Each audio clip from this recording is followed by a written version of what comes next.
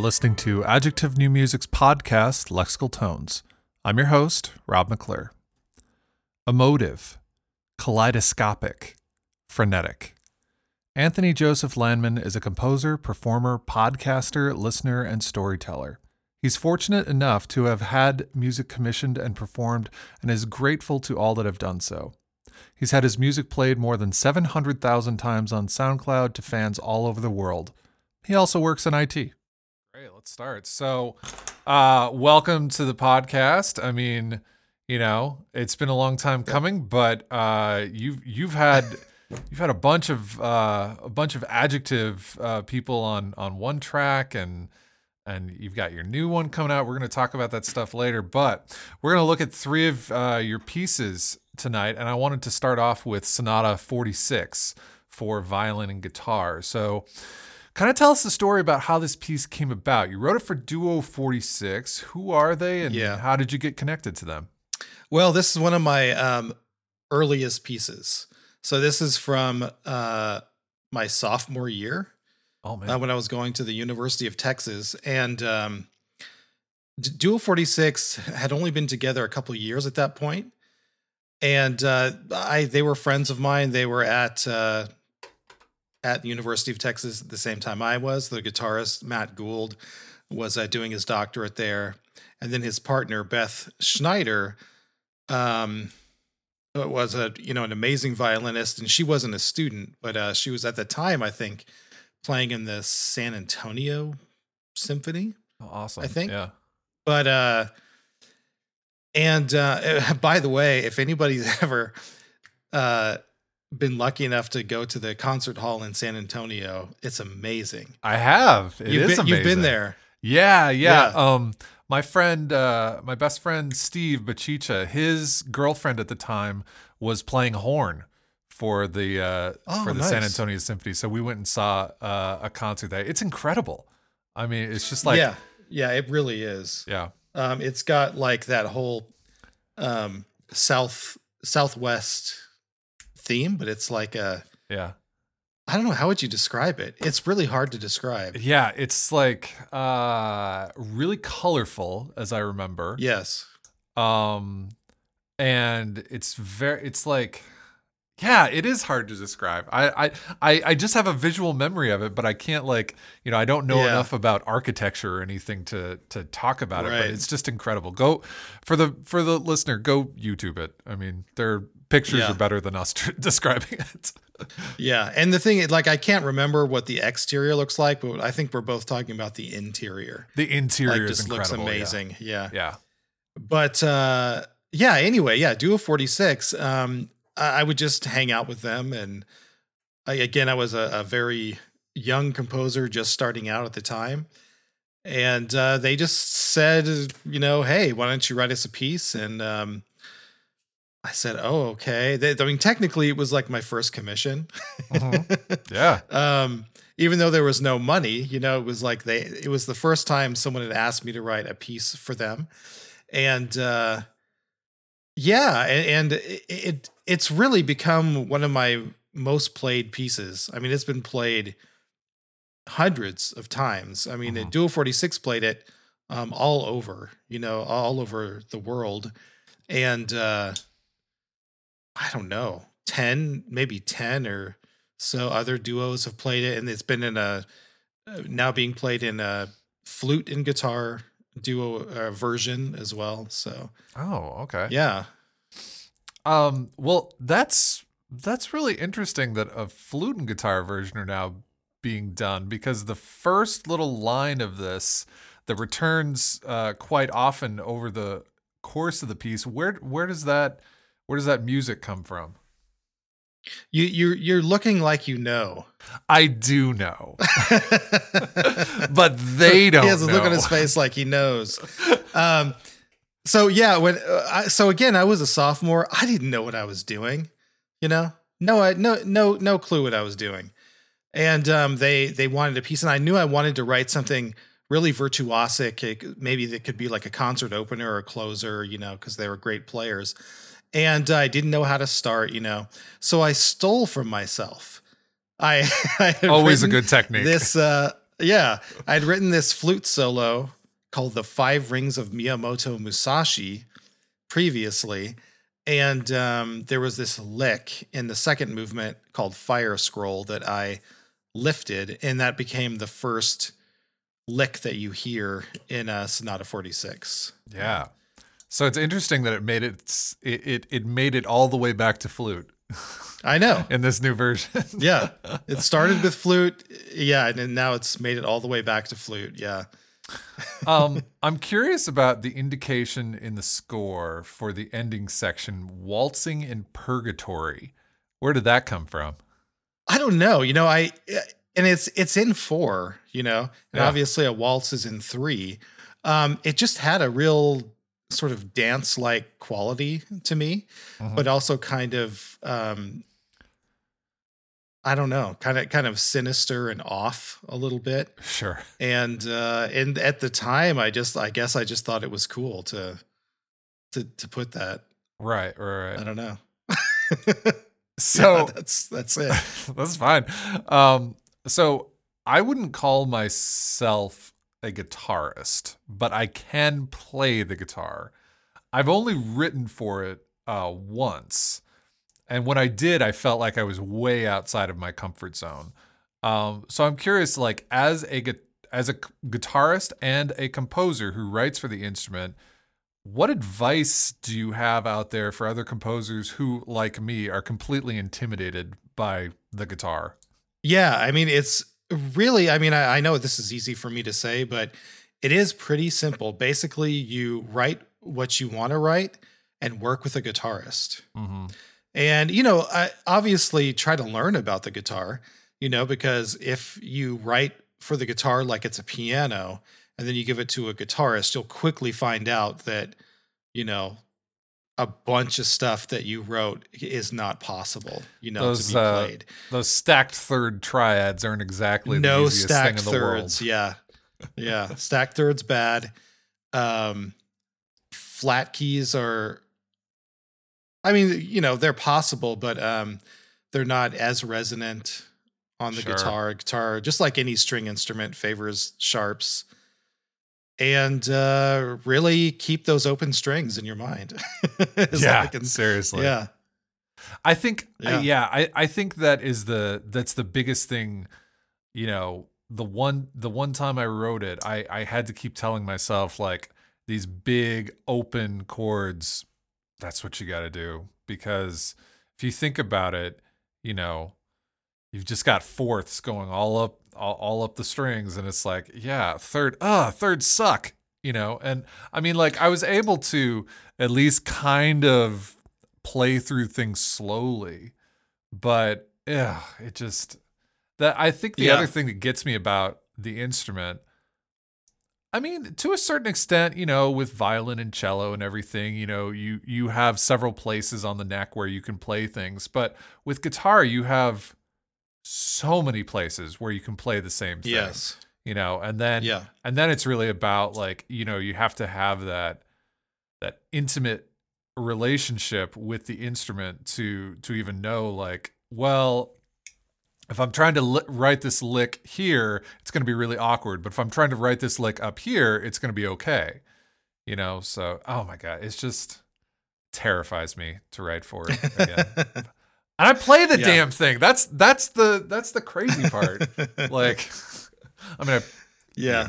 It is. I mean, it is intimidating, and there is a lot of different places, where you can play the exact same pitch, like you said. Mm-hmm. But if you get familiar enough with it, you can really orchestrate on guitar, and you can make a lot of really interesting voicings, chord voicings, playing things, certain notes higher up on certain strings, then sort of mixing that with open strings, or even harmonics. You could mix fretted notes and open strings and harmonics all in the same chord, and get some, pretty cool voicings going on. Yeah.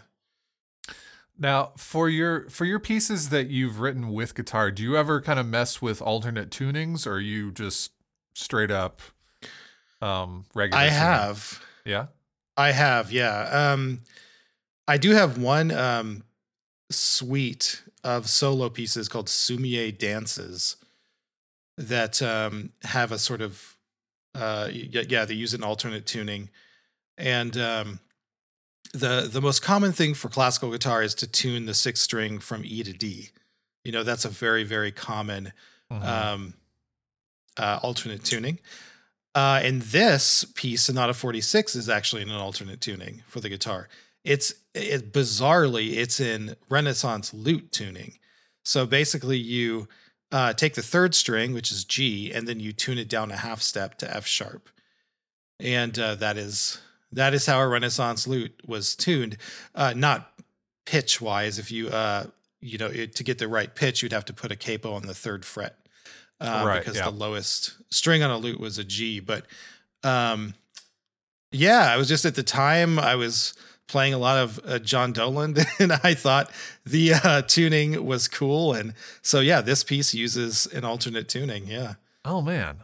I'm thinking about how that would affect like basically everything you do on guitar. Yeah. Like, wow. Yeah. Okay. Yeah, I mean, tuning strings by a step or a half step is really so common in guitar music Mhm. that when you do it for like cello or something, like in the Kodai Sonata or something, there's like two staves. Mhm. There's like a scordatura stave and then an actual pitch, or actual pitch and Right. and what they would normally see. In guitar music, it's not. You don't ever see that. It's just written, and the guitar just has to adapt. Yeah. To with the fingers changing. Yeah. That's what I'm thinking, because I mean you're reading just normal notation. I mean if you put like tab or something up there, oh yeah, this is easy, alternate tune, but I mean you're reading normal notation, so you have to Right. like make that, oh, I have to transpose on this string or whatever, what I'd normally be Yes. playing. Wow. Oy. Yeah. Um what this that you call it sonata. I mean, does it have some relation to sonata form, or is it just like this is a duo and kind of a solo with the violin? It's more related to like a Scarlatti sonata. Okay.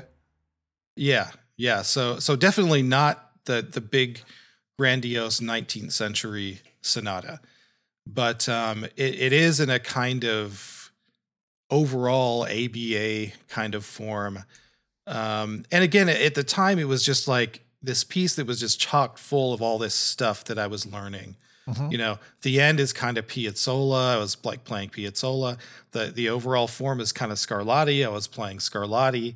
Um, and it's just kind of a kitchen sink of all this stuff I was doing and learning, at that time. So I mean, you have for this piece, but I mean for a lot of your pieces, you have just some incredible listen numbers on SoundCloud. What do you attribute to this ability to getting your music out there and getting it heard? it's really a mystery. As you will find, even if you talk to like some YouTubers, that have really taken off, and for whatever reason, speaking of YouTube, the mysterious algorithm has decided to push one of their videos, and it blew up, and then their channel blew up. And yeah, so that I don't know. I to be honest, I really don't know. I mean, I've had my music shared and put on playlists and things like Mm-hmm. this, and I guess this helped drive people there. Yeah. Um, but when it first started happening, I thought it was I thought it was a mistake. I thought I'd been hacked, and The bots, you know, the bots got me. yeah. I again, yeah, I thought it was like maybe bots, or like, I was like, what is going on? And it's just kind of stayed that way. And in fact, now this is like crazy. I'm now what do they call that? Where you have the blue check mark next to your name, like on Twitter. Is that like certified or something, or or verified. verified? Yeah. I think it's verified. Yeah. So I'm now verified on SoundCloud, which has pushed my numbers even higher. And so, I'm pretty confident that I'm going to hit 1 million plays. Like, it's crazy. Yeah. That's awesome. That's incredible. Yeah, it's been nice. Yeah. Yeah. All right. So on this recording of Sonata 46, who are we going to hear?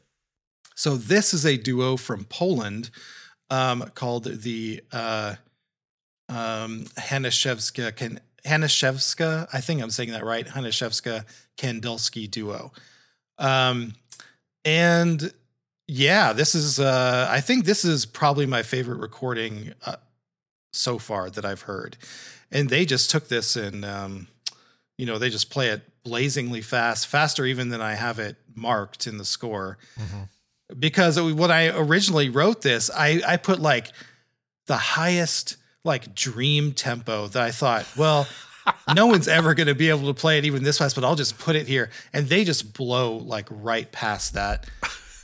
So yeah, they're amazing players. It's like that thing of, like, oh, well, yeah, I'm going to read it, super, super fast. And then, you've got like, I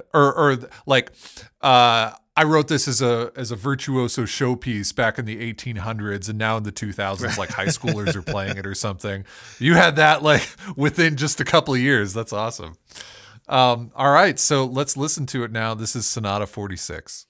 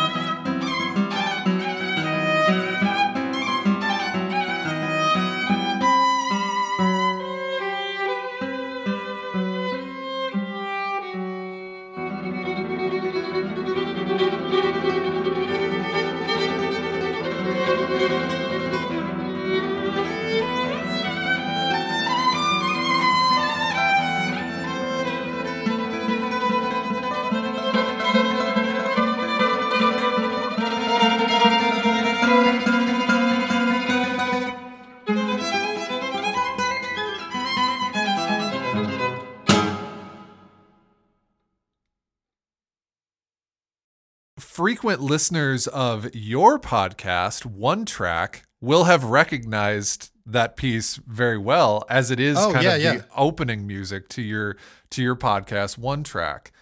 So let's talk about One Track a little bit. When did you start One Track, and what was kind of the driving force behind starting that podcast? Sure. Yeah. So I started it in 2017, just January 1st, 2017. And I had done 2 podcasts before that. In 2010, I did a podcast called All the Cool Parts. And then a few years later, I did a podcast called 1000 Recordings Podcast. And those were both going on sort of concurrently. But I had to stop doing them because they were so time consuming. Yeah. I originally started podcasting because, I graduated with my doctorate in 2008, and I had spent 2 years looking for an academic job and just wasn't getting anywhere. And I just thought to myself, if no one is going to give me the chance to teach, I'm just going to do it myself. Uh-huh. So that's when I started All the Cool Parts. And I just felt like I just needed an outlet, to do something. But like I said, those were like preparing for hardcore lectures. I mean, they took, hours and hours of preparation and research and stuff. I just got to the point in my life where I was just like, I don't have time for this. Yeah. Yeah. And I really wanted to keep podcasting, and I wanted to do something that would make an impact in our, community that we have. Mm-hmm. And then finally, I just hit on this idea of One Track, where we talk about one piece of music. It's sort of meant to be like the composer's, what they consider to be one of their best or one of their seminal pieces or whatever. And we talk about it. And the great thing is the way that it's designed. And for anybody wanting to podcast, this is, and I know you know this all too well, is that designing your podcast so it's actually feasible to do, within your time limits of your life is really important. Because if you do something that is just too big and too ambitious, it's not going to last, because you just, you can't fit it into your life. So I figured out this formula with One Track where I had to do, relatively little preparation, and it's mostly the guests talking. If you listen to One Track and you really think about it, really the most of the onus is on the guest. Very true. Yeah. Yeah. So I came up with this formula that I can actually do, and it can actually be sustained, so. Yeah. That sustainability is so important, because, I've talked to other, especially like in the music world, other podcasters who, they did a ton of editing, and they were trying to make their show kind of like Radiolab or something like that. And, had all the transitions, all the background tracks, all the little pauses and all the sound design and stuff like that. I talked to one time, and they were like, yeah, so that 30-minute episode, I called that down from 4 hours of recording. And I'm like, what?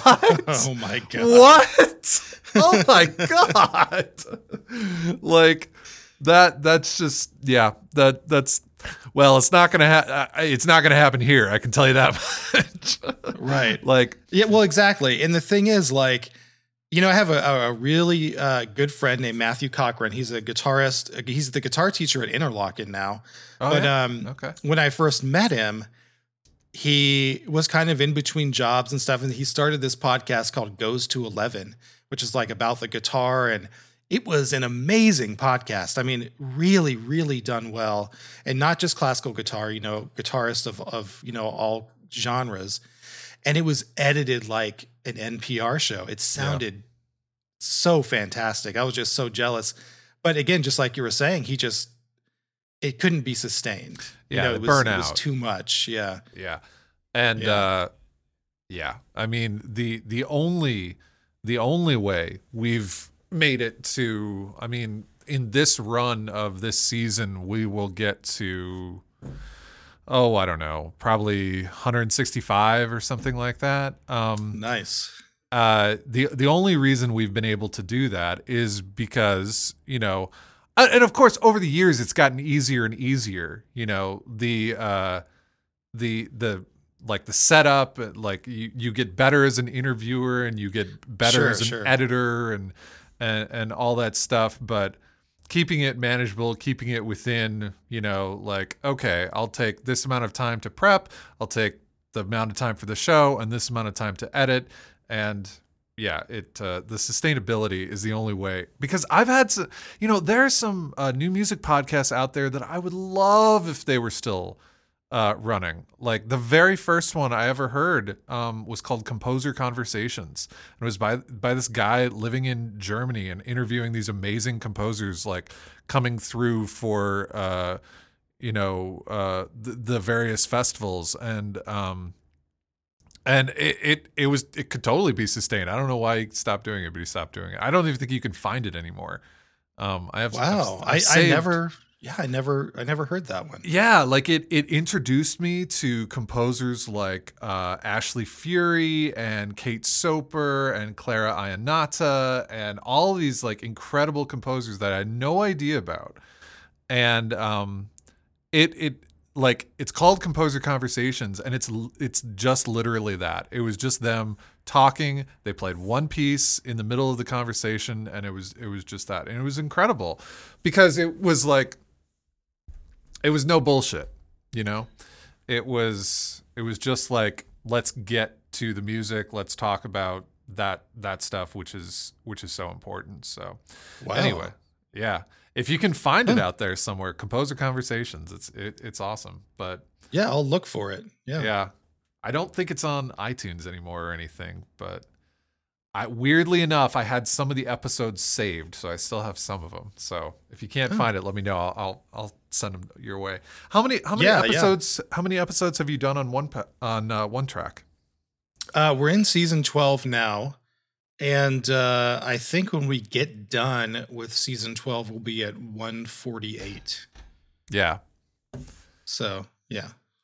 Yeah, because we started Lexical in, I want to say in mid 2016, and we've definitely like taken various time off. So we're kind of running pretty concurrently with each other. You've had, like I said before, you've had a bunch of the Adjective new music composers on, myself included, for which we thank you. You're starting a new podcast. Yeah. What's it called, and what is the premise behind it? It's called This One Time at Bandcamp, and it's just people coming on. Again, this one is even like more on the, like this one I don't have to do like jack shit for. Like right. I just show up, push the record button, and like that's it. And you basically just get the guest on, and you're like, all right, what you got?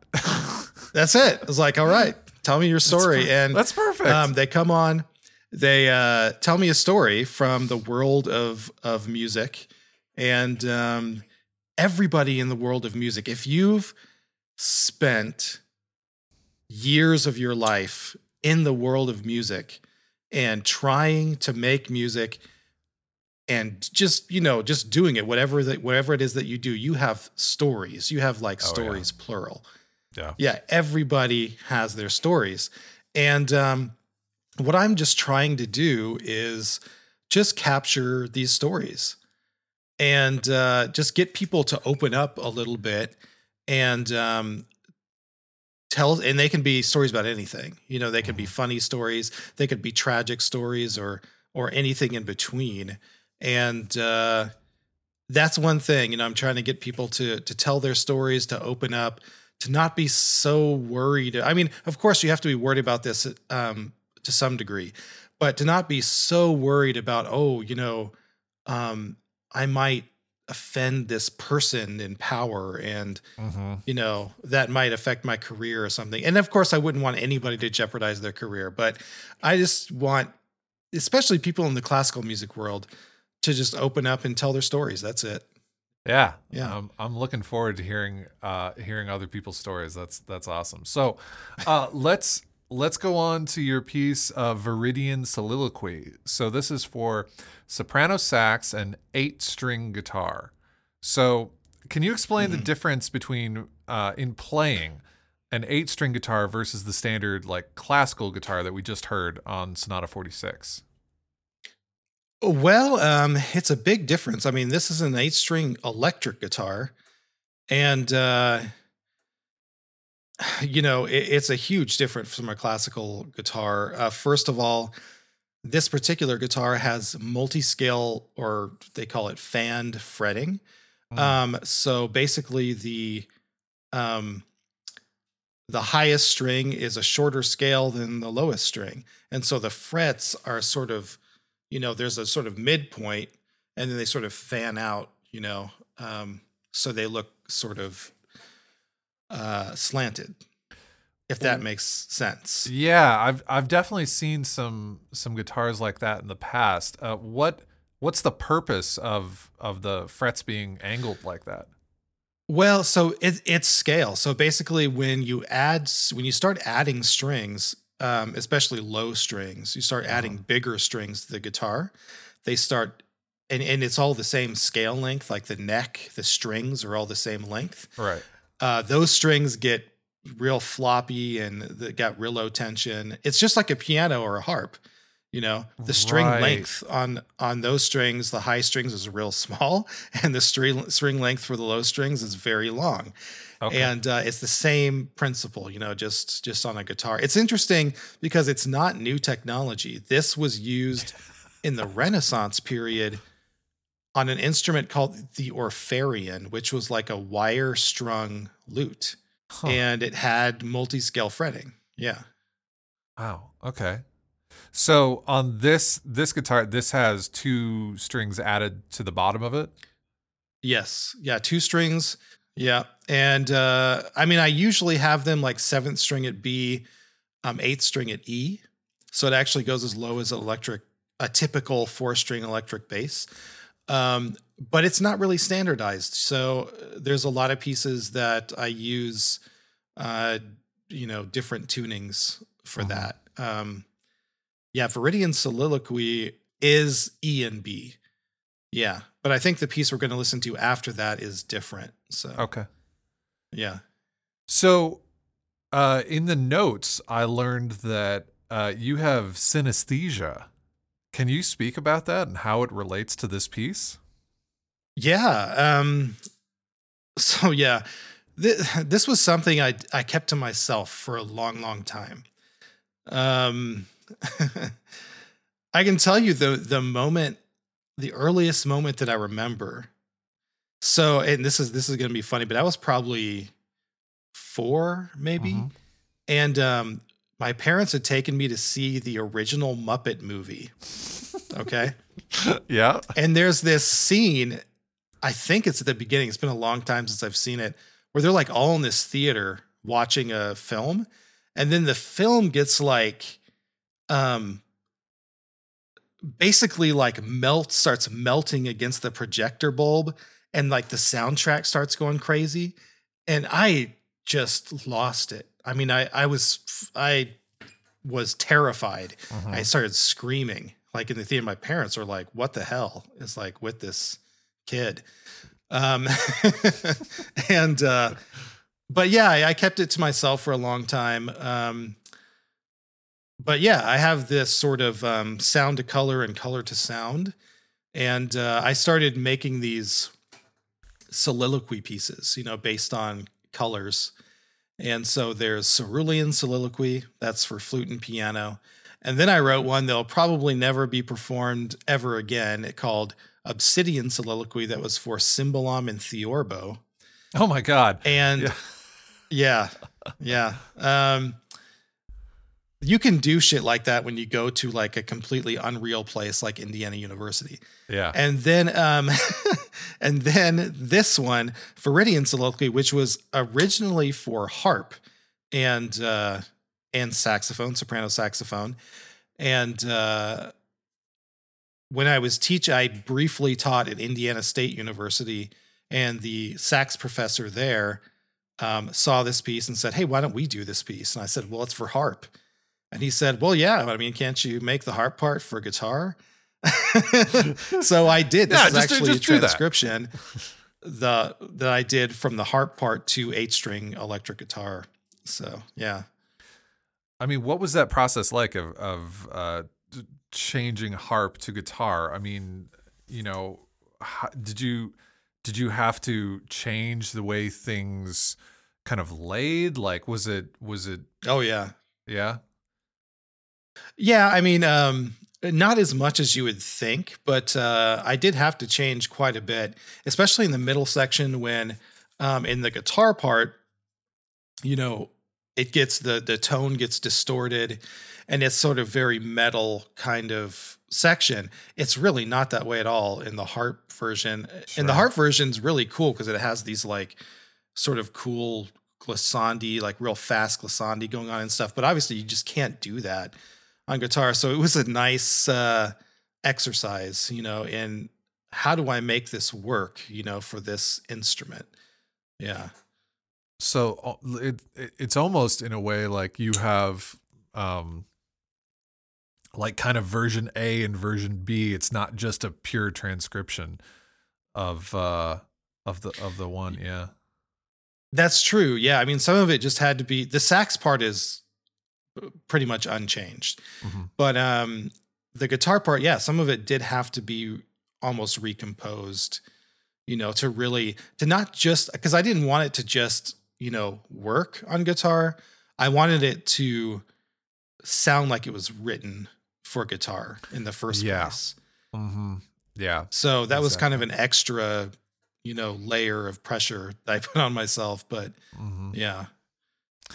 When you're composing, I mean, I suppose you could answer this for a piece that you're composing that has guitar in it and pieces that you compose that don't have guitar in it. I mean, guitar is your primary instrument. Do you use that when you're composing, or do you use the piano or nothing, or like, how does that work? I don't use the piano. Because I don't even like own a keyboard or a MIDI controller, or I don't own anything like that. So when I'm composing, usually I just have my guitar next to me, and then I'll have like a stand with like a staff, like a staff notebook on it, and then I'll have Finale open in front of me. And a lot of it I'm just doing in my head. And then when I need to figure something out, sometimes I'll pick up the guitar if I need, because I don't have perfect pitch. So sometimes I'll just pick up the guitar to figure out some pitches and stuff like that. But that is pretty much how I do it. Yeah. Yeah. Yeah. I mean, I was thinking about that. I remember I was in a bar one time, and there was we have a somewhat famous guitarist living in Athens, not only guitarist but also guitar like maker in Athens. And I was in a bar and I was sitting at this table with a bunch of other musicians, and he was there, and he was talking to me, and I was like, yeah, like I recently I've kind of gotten the guitar out again, and I'm just kind of playing through some stuff. And he was like, oh my God, you should come study with me. I could, you're a composer. You could be using the guitar to compose your music. And I was like, yeah, no. It was just kind of like, look, I'm X number of years old, and I've been composing for another X number of years. Like, I don't see a reason to really change up my methods at this point. Like, well, the thing is, like, as a percussionist, my piano skills are shit, but I can still like make it around. Sure. Enough to compose at least, but I couldn't even imagine like using the guitar. But it's not really my primary instrument. Anyway. Well, I mean, that's what I did from the beginning. I mean, I started writing music when I was about 15, for my rock band or my metal band or whatever. And that's how and I didn't know anything at the time. I didn't know how to read music, and I didn't know any music theory, and I didn't know anything, so that's just what I did to write music. And I did that all the way till I was like 23. That's when I went to school, when I was 23. Mm-hmm. And when I entered school at 23, I had spent like the previous year teaching myself to read music. So I could still barely read.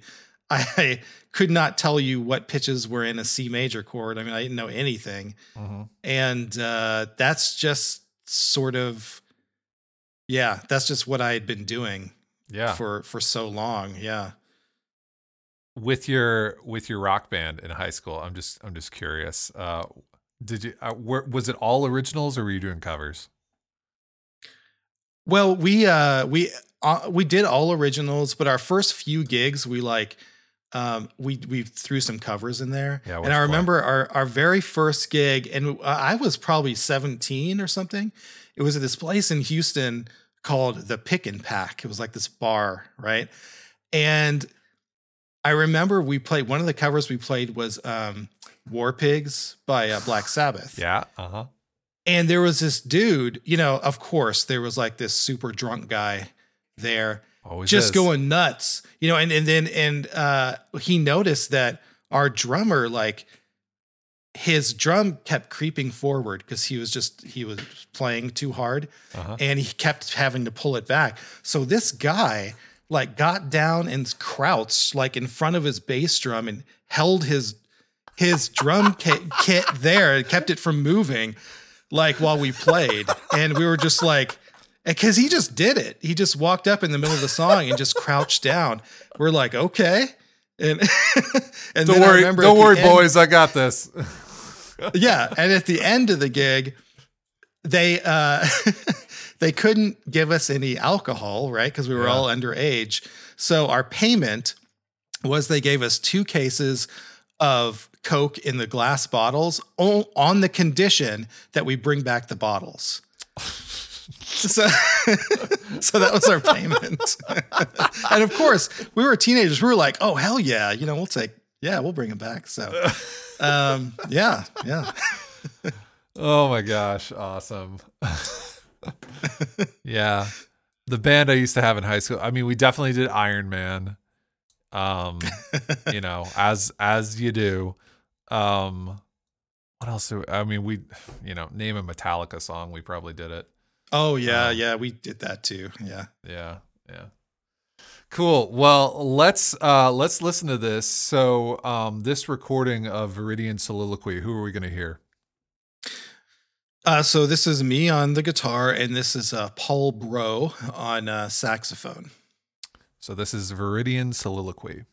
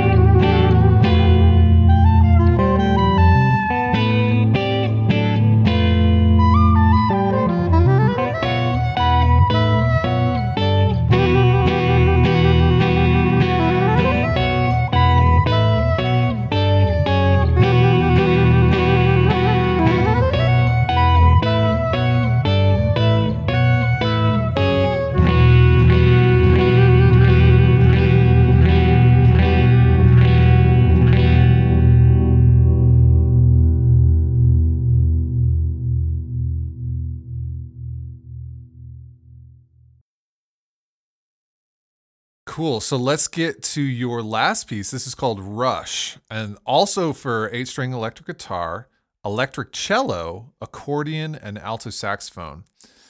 How did that instrumentation come about?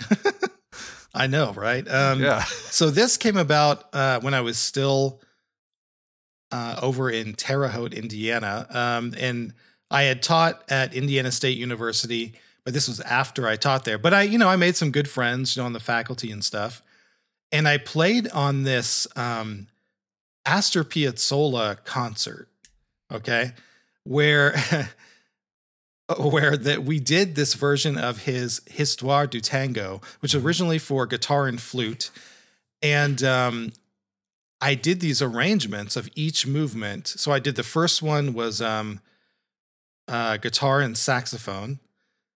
The second one was guitar and cello. The third one, I flipped it around. So I played the flute part on electric guitar and the accordion played the guitar part. Uh-huh. And then for the final movement, I arranged it for all four of those instruments. And it just, I don't know, we just had such a good time doing it. And it ended up being such a cool combination that I was just like, hey, would you guys be into me writing a piece for this combination? Uh-huh. And they're like, yeah, sure, that would be fun. So that's how it happened. Yeah. I'm curious about the use of the electric cello versus an acoustic cello. So was it that you just had to the ability to amplify the cello, or was it the idea that you might be able to add effects to it? Like, what was the choice of using the electric versus acoustic? So that grew out of just working with the musicians. Okay. And I should mention the musicians here are Kurt Fowler on cello and Ted Paczynski on accordion, and then again Paul Bro on saxophone. And originally, when we first started working this out and rehearsing it, Kurt was just playing his normal cello, his normal acoustic cello. But, with the electric guitar part, Kurt says, I have an electric cello and I never get to use it. And he's like, what would you think about me using it? I said, I don't know. Why don't you bring it to rehearsal next time and we'll try it out. So then I start thinking, okay, well, he's bringing this electric cello. Like, what can I do with it? And this is kind of a funny story, but years ago, somebody gave me this distortion pedal called Metal Zone. It was a Boss Metal Zone. Yeah. Now, let me say right off, this is widely regarded as one of the worst pedals ever made for guitar. It's like notoriously bad. And I didn't want it. I wasn't using it. So I was like, I wonder how this Metal Zone will sound on the cello or on the electric cello. It sounded amazing. Little did Boss know that they were making the perfect pedal for an electric cello. Yeah. So we got to the rehearsal and he had his cello and I was like, I'm thinking about putting distortion on the cello in like these two sections. And I want you to try this pedal. And he looked at it. He's like, Metal Zone. This is a classical player, Yeah.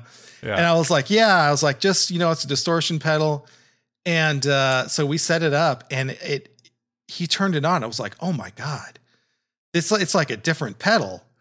So, and he loved it. So I just gave him the pedal and that's how that happened. And we ended up doing those sections distorted. On the cello.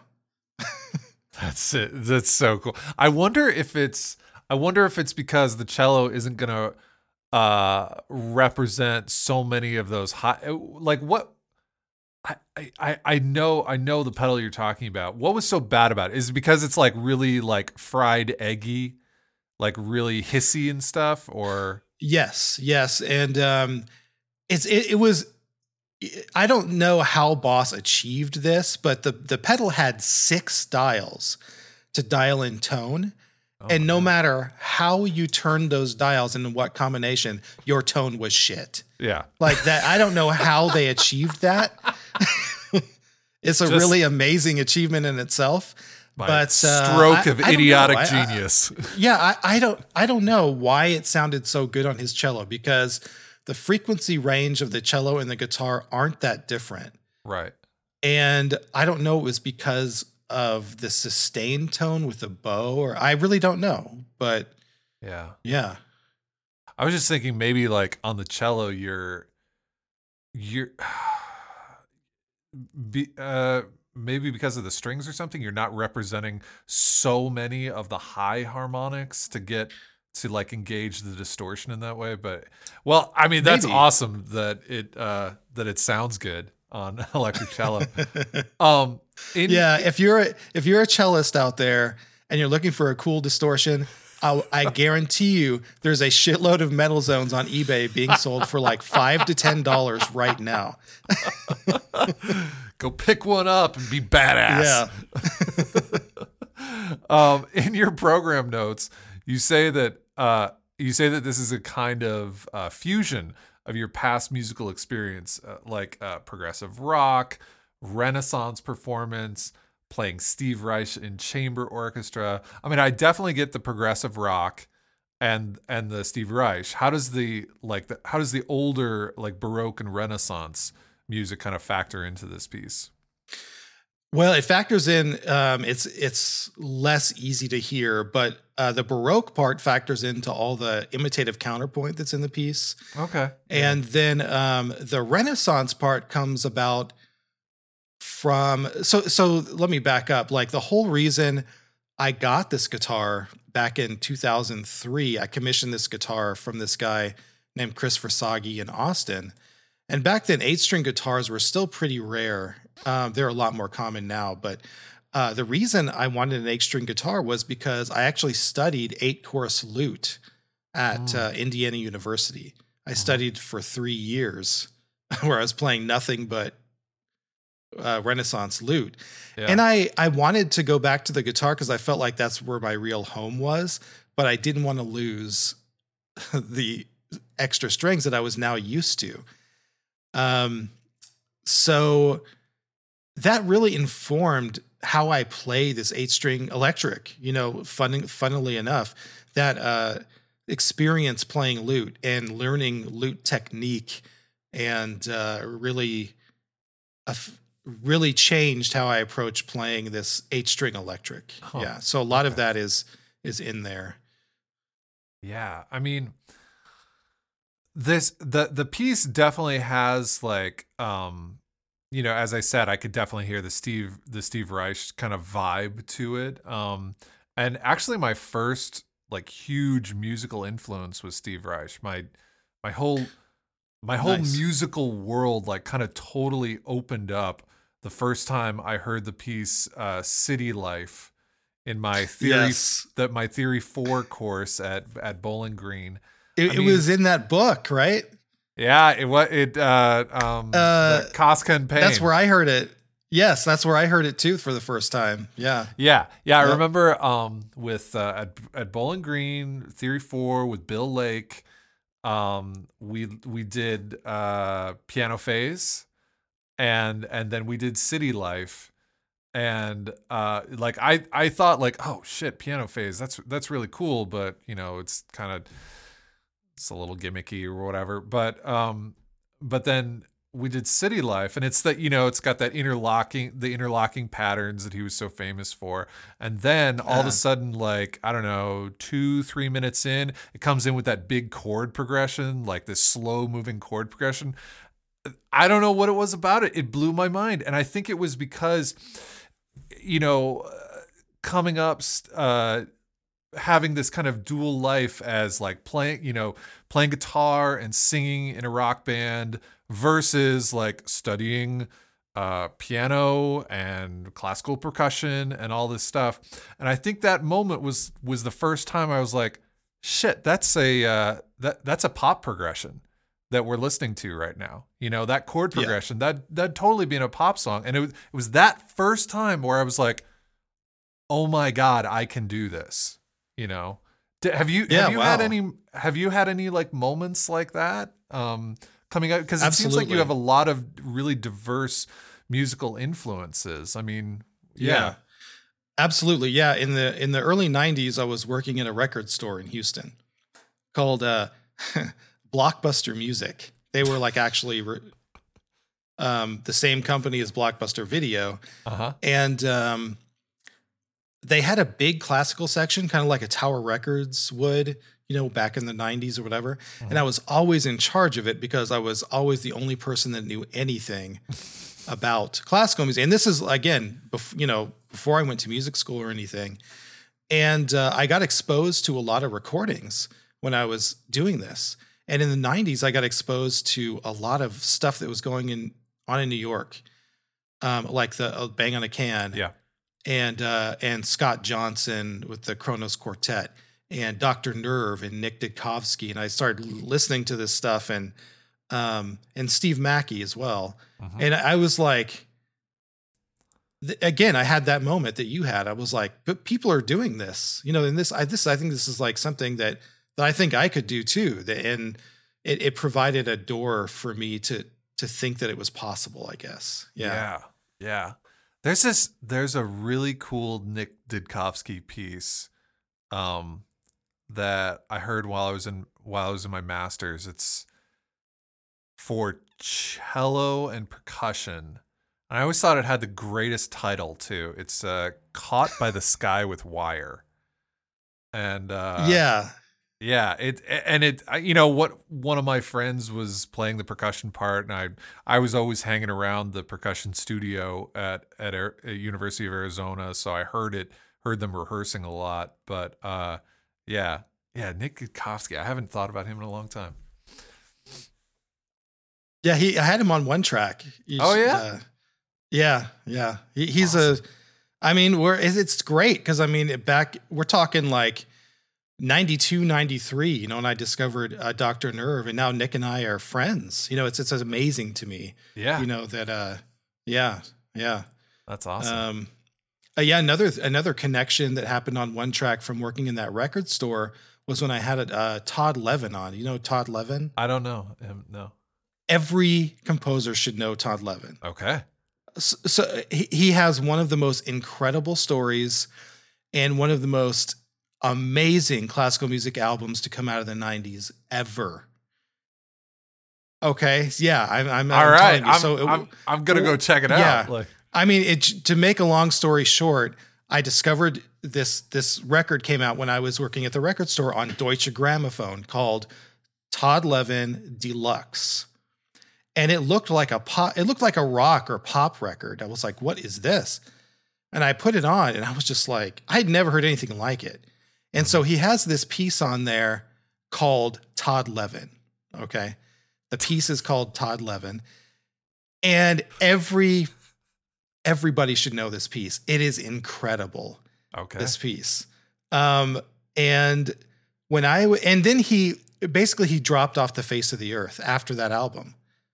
This album comes out, he just disappears. Yeah. And this is in the 90s still. And like among my friends, he had this like, I don't know, mysterious status because we all were just blown away by this album, but nobody knew what happened to him. Right. Uh-huh. Fast forward, I'm interviewing Michael Torkey for one track, and he mentions Todd Levin. He's like, yeah, I was talking and blah, blah, blah. And I was talking to my friend Todd Levin.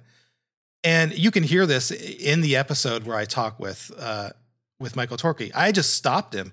I don't even know what he was talking about. I just stopped him. I was like, whoa. I was like, did you just say Todd Levin? And he said, yeah.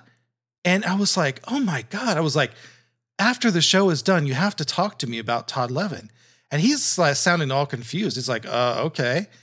And through Michael Torkey, I hooked up with Todd Levin finally and did an interview. And it was one of the best interviews on one track. What's he been doing? He went, he got disillusioned, and because his album basically got just torn apart. Oh, really? By the classical music establishment. And he actually went into the art world and like the art curation. And don't feel sorry for Todd Levin. He's doing fantastically well. Just fine. He lives in the Frank Lloyd Wright house, and and all. And he has this famous art curation business. Like I don't know what to call it in New York, but Yeah, should check that out. Wow. All right, I'm gonna go listen to that episode. That sounds awesome. So, you mentioned the names already, but if you could tell us who we're gonna hear on this recording again. Yes. So it's me on guitar, Paul Bro on saxophone, alto saxophone, Ted Paczynski on accordion, and Kurt Fowler on electric cello. All right, this is Rush.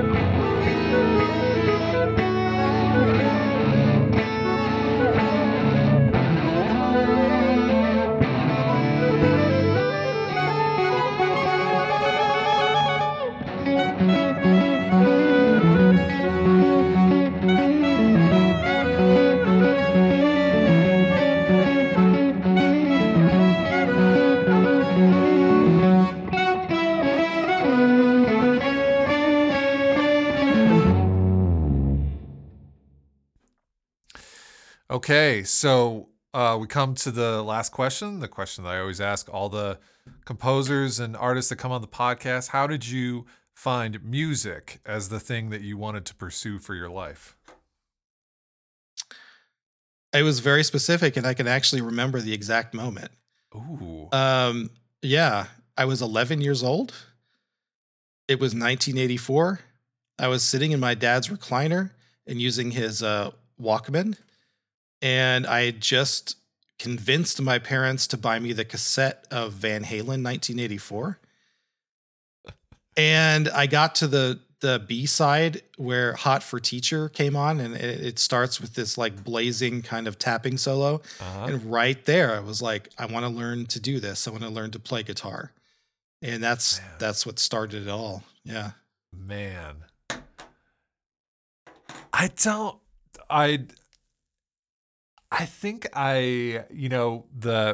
so my mother played guitar when she was in college or whatever, and I always knew that up in the attic we had her acoustic guitar from the 60s, and it was a Harmony. It was awful. It could never stay in tune, but it was up there. Rob, this was my first guitar. A Harmony? This is crazy. Yeah, it was my mom's guitar from the 60s. It was a Stella Harmony. It had strings that were like an inch off the fretboards. You can barely push them down. Yes! Yeah. That was Holy my first guitar, too. Oh, my God. That's crazy. That's awesome. So I remember getting it down, and I don't know how old I was. Probably pretty close to 11 or 12 or something like that. Because I think I stopped playing baseball around 12 years old because I wanted to take guitar and get into music and everything like that. And I remember I got it down, and I had my sister's tape of the Reality Bites soundtrack. Oh, wow. Which starts off with the Knack and My Sharona. If you remember that song. Yeah. And I remember just like fake playing the guitar while listening to that. And, I got blisters and everything because I didn't know what the hell I was doing. I obviously wasn't putting any fingers down or anything like that. I was just strumming and sounding horrible. But yeah, I think it was like, this it seemed possible, at least to learn. Wow, that's crazy. Yeah, absolutely. Yeah. Harmony acoustic guitars. Woohoo! All right, man. Well, before we go, can you tell people where they can find more of your music and where they can find your podcast and your website and all that kind of stuff? Sure. They can find my music on my website, anthonyjosephlandman.com. You can go to SoundCloud. Most of my recordings are there, soundcloud.com/Anthony Landman. And One Track is just onetrackpodcast.com with the number 1 instead of 1. And also, whenever the website for this one time at Bandcamp goes up, that's going to be totab.xyz. So like totab, totab.xyz. Awesome. Thank you so much for doing this, Anthony. Man, thanks for having me. It was cool. I love, Lexical Tones is one of my favorites, one of my go-to, and I still really love the round tables. That's what prompted me to invite everybody on, because the first episode of Lexical Tones I heard was one of the round tables. Mm-hmm. And I just loved it so much, and I loved all the personalities and stuff. I'm just like, I got to have all of them on. We definitely have some personalities. Yeah. Yeah. And I mean, dude, likewise, like when One Track comes out, I'm looking and I'm so who's this? Oh man, I've never heard them before. I'm listening to that one, yeah, it's great. So podcast love. Yeah, absolutely. All right. Yeah. Thanks, man. Thanks for listening. As always, if you want to find out more about Adjective New Music or Lexical Tones, please go to our website, www.adjectivenewmusic.com.